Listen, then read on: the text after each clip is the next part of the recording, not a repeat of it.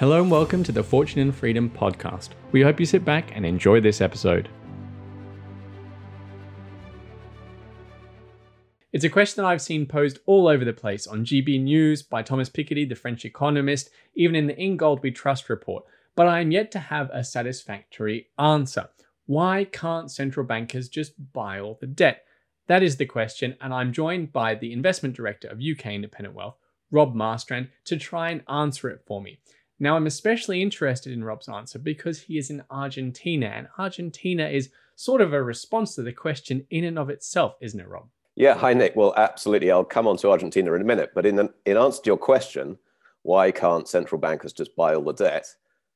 In a nutshell, I would say the answer is because even stupid people would then realize that they are directly financing the government. So they're paying for the government's lack of money for all its profligate spending. Now, as things stand, whether it's the Bank of England, the Fed, or whichever other country is up to this, or central bank is up to this, they have plausible deniability, you might say.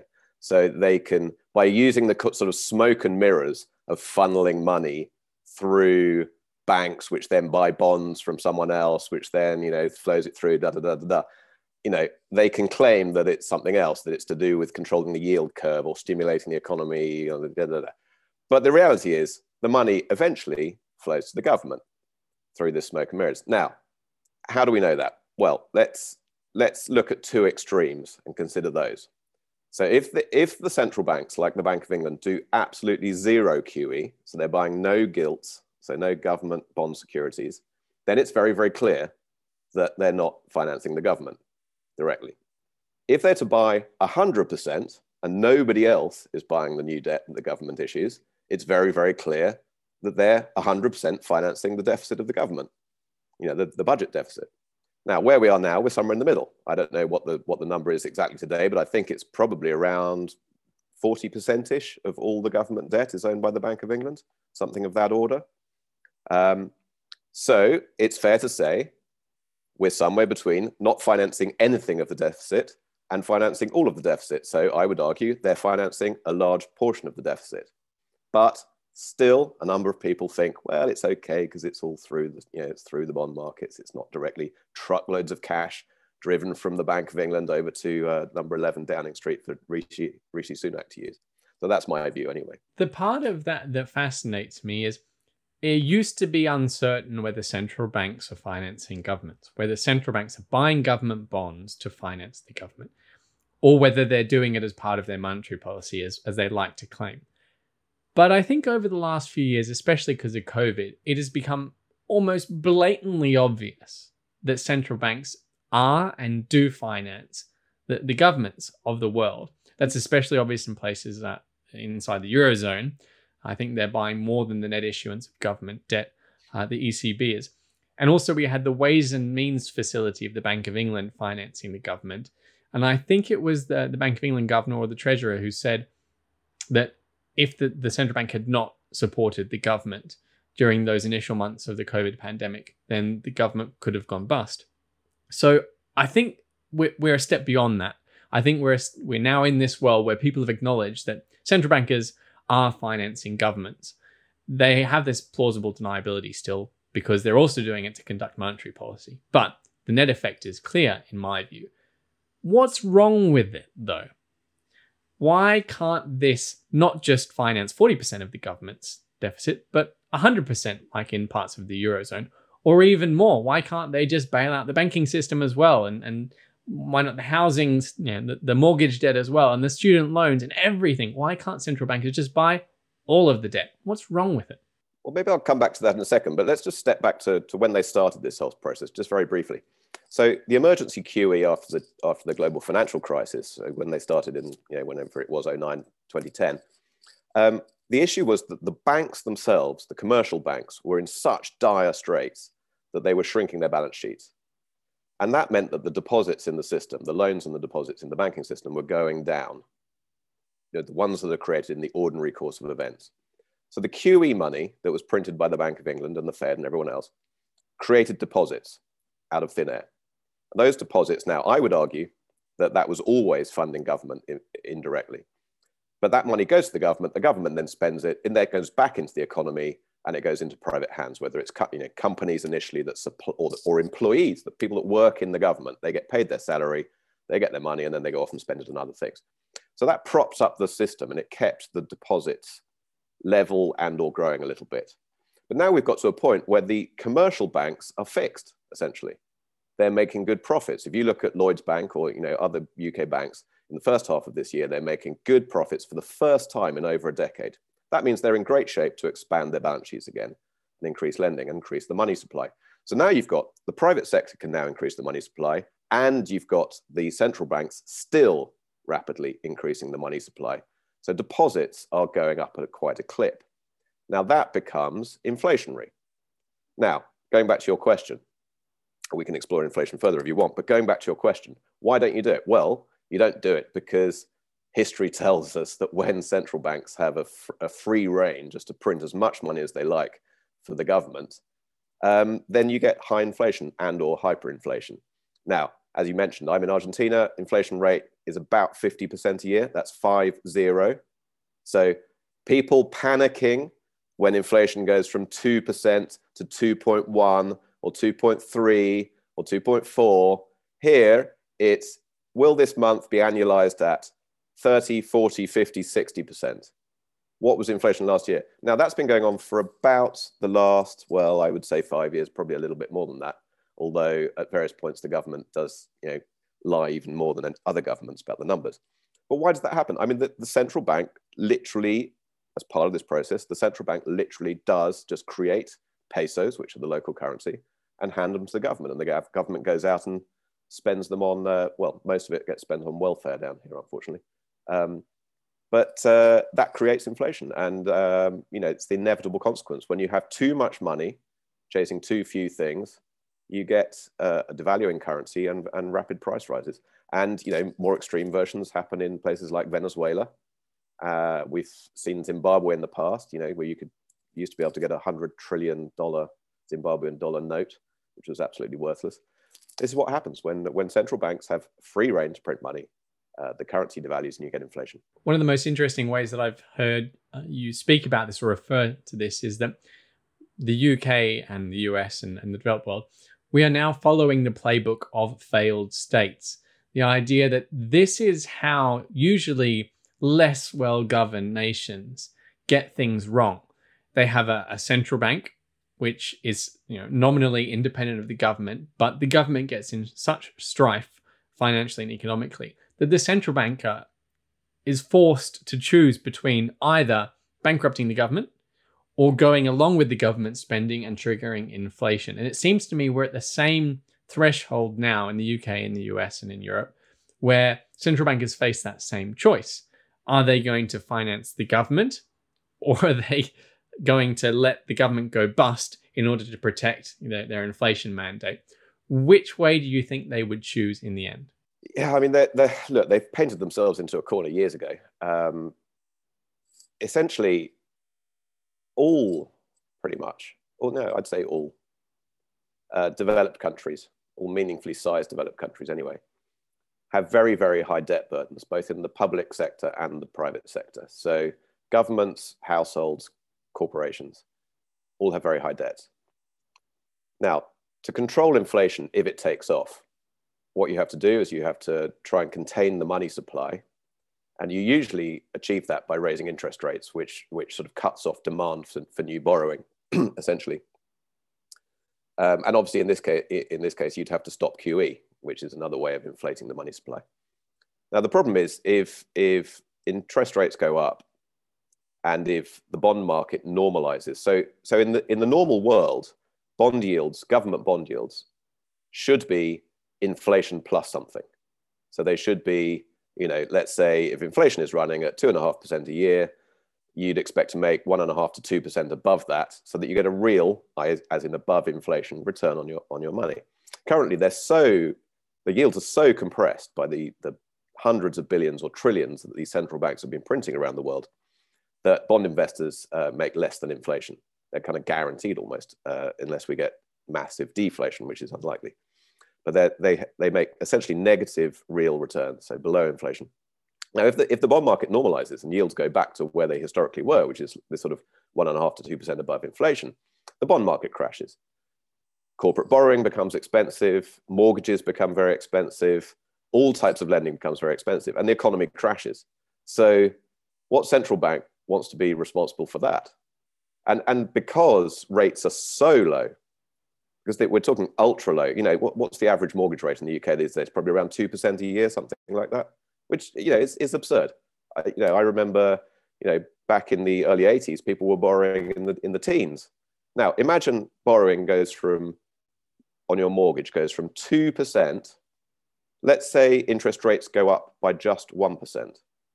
So your mortgage goes from 2% to 3%. Well, suddenly everyone's interest bill on their mortgage goes up by half. Let's say interest rates go up by a mere 2 percentage points. Your mortgage goes from 2% to 4%.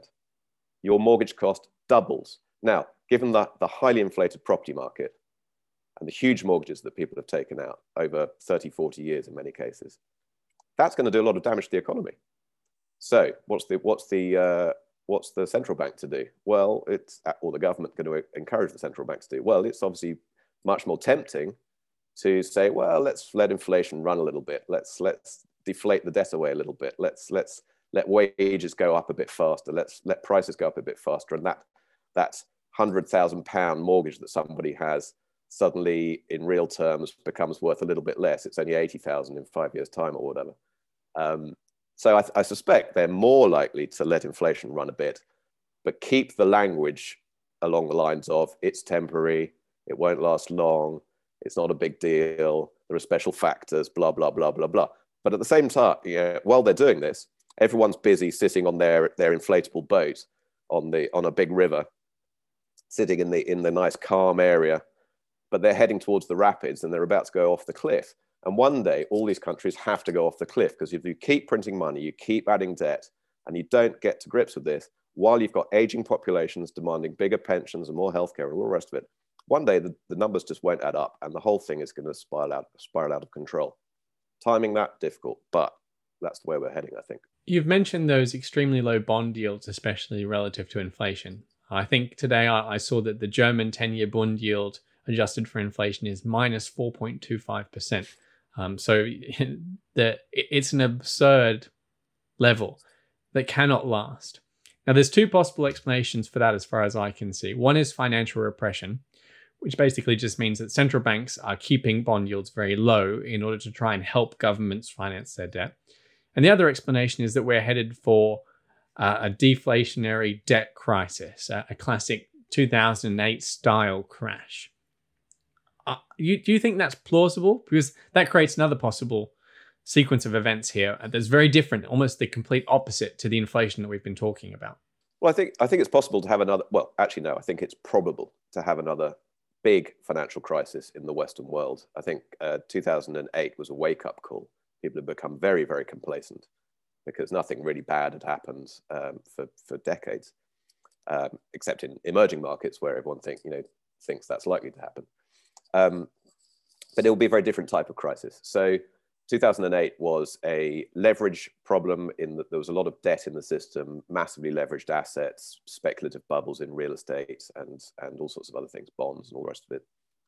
And the banks were far too leveraged. I used to work for a big bank, and their balance sheet was leveraged over 50 times, which is just nuts. So the ratio of their assets to their capital was 50 times. I think they're now down to about 20. So the point being that the banks are in much better shape. They're actually, lots of things changed that forced them to be safer than they used to be in general terms.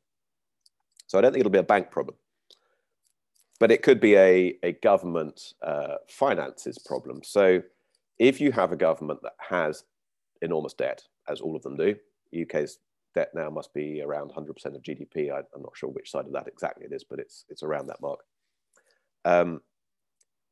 Now, the UK does have one good thing going for it, is that a lot of the debt's quite long dated. But if you have a government which has a lot of short dated debt, so it's debt that it has to pay back within a few months, a year, a couple of years, when you get to that point where it has to pay back the money and re-borrow to have the funds to do that repayment, if it has to re-borrow at a higher interest rate than it had before, then suddenly the interest bill starts rocketing.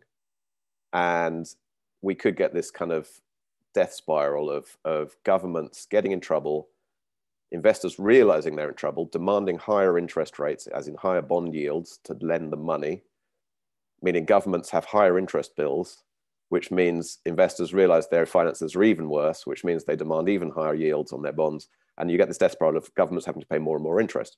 And then you're in real trouble. And then you're getting into the point where you may not just have inflation, you may have very sharp, sudden devaluations of currencies. So, on a Monday, you might find that the pound is trading at 139 to the dollar, and on the Tuesday, you might find that it's trading at only $1 rather than 139. So, who knows? One of the most interesting ways that I've heard you speak about this or refer to this is that the UK and the US and the developed world, we are now following the playbook of failed states.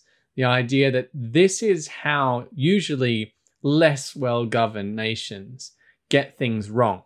They have a central bank, which is nominally independent of the government, but the government gets in such strife financially and economically that the central banker is forced to choose between either bankrupting the government or going along with the government spending and triggering inflation. And it seems to me we're at the same threshold now in the UK, in the US, and in Europe, where central bankers face that same choice.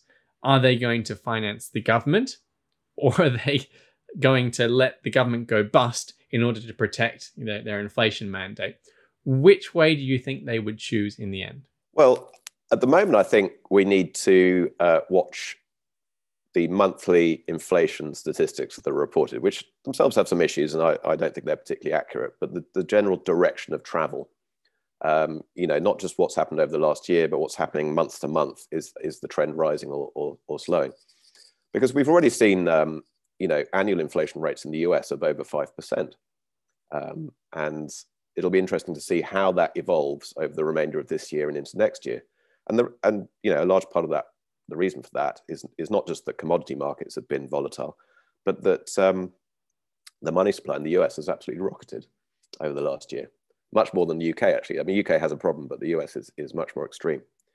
So that's one thing to look at. I think also we need to look at, going back to those commodities, and look at gold and look at silver and precious metals, that type of thing, because, as you say, all the currencies might be devaluing at the same time. So let's benchmark them against real things. Farmland could be another thing. If you suddenly see the price of that rocketing, then that would be a sign that these currencies are losing value. So this also presents a problem for investors, of course, because over half of the world's stock markets by value are US. Probably if you look at most people's pension funds or how they're holding their savings, most people will have quite a lot in the US market. And the US market is trading at very expensive levels, in my opinion. And I don't think that's a controversial view at this point. So it's entirely possible that might fall off, or have a severe, sharp correction at some point if there's a loss of confidence for some reason. Bonds offer dreadful value and are at risk of, again, losing money sharply if yields start going up, if there's some sort of panic in there.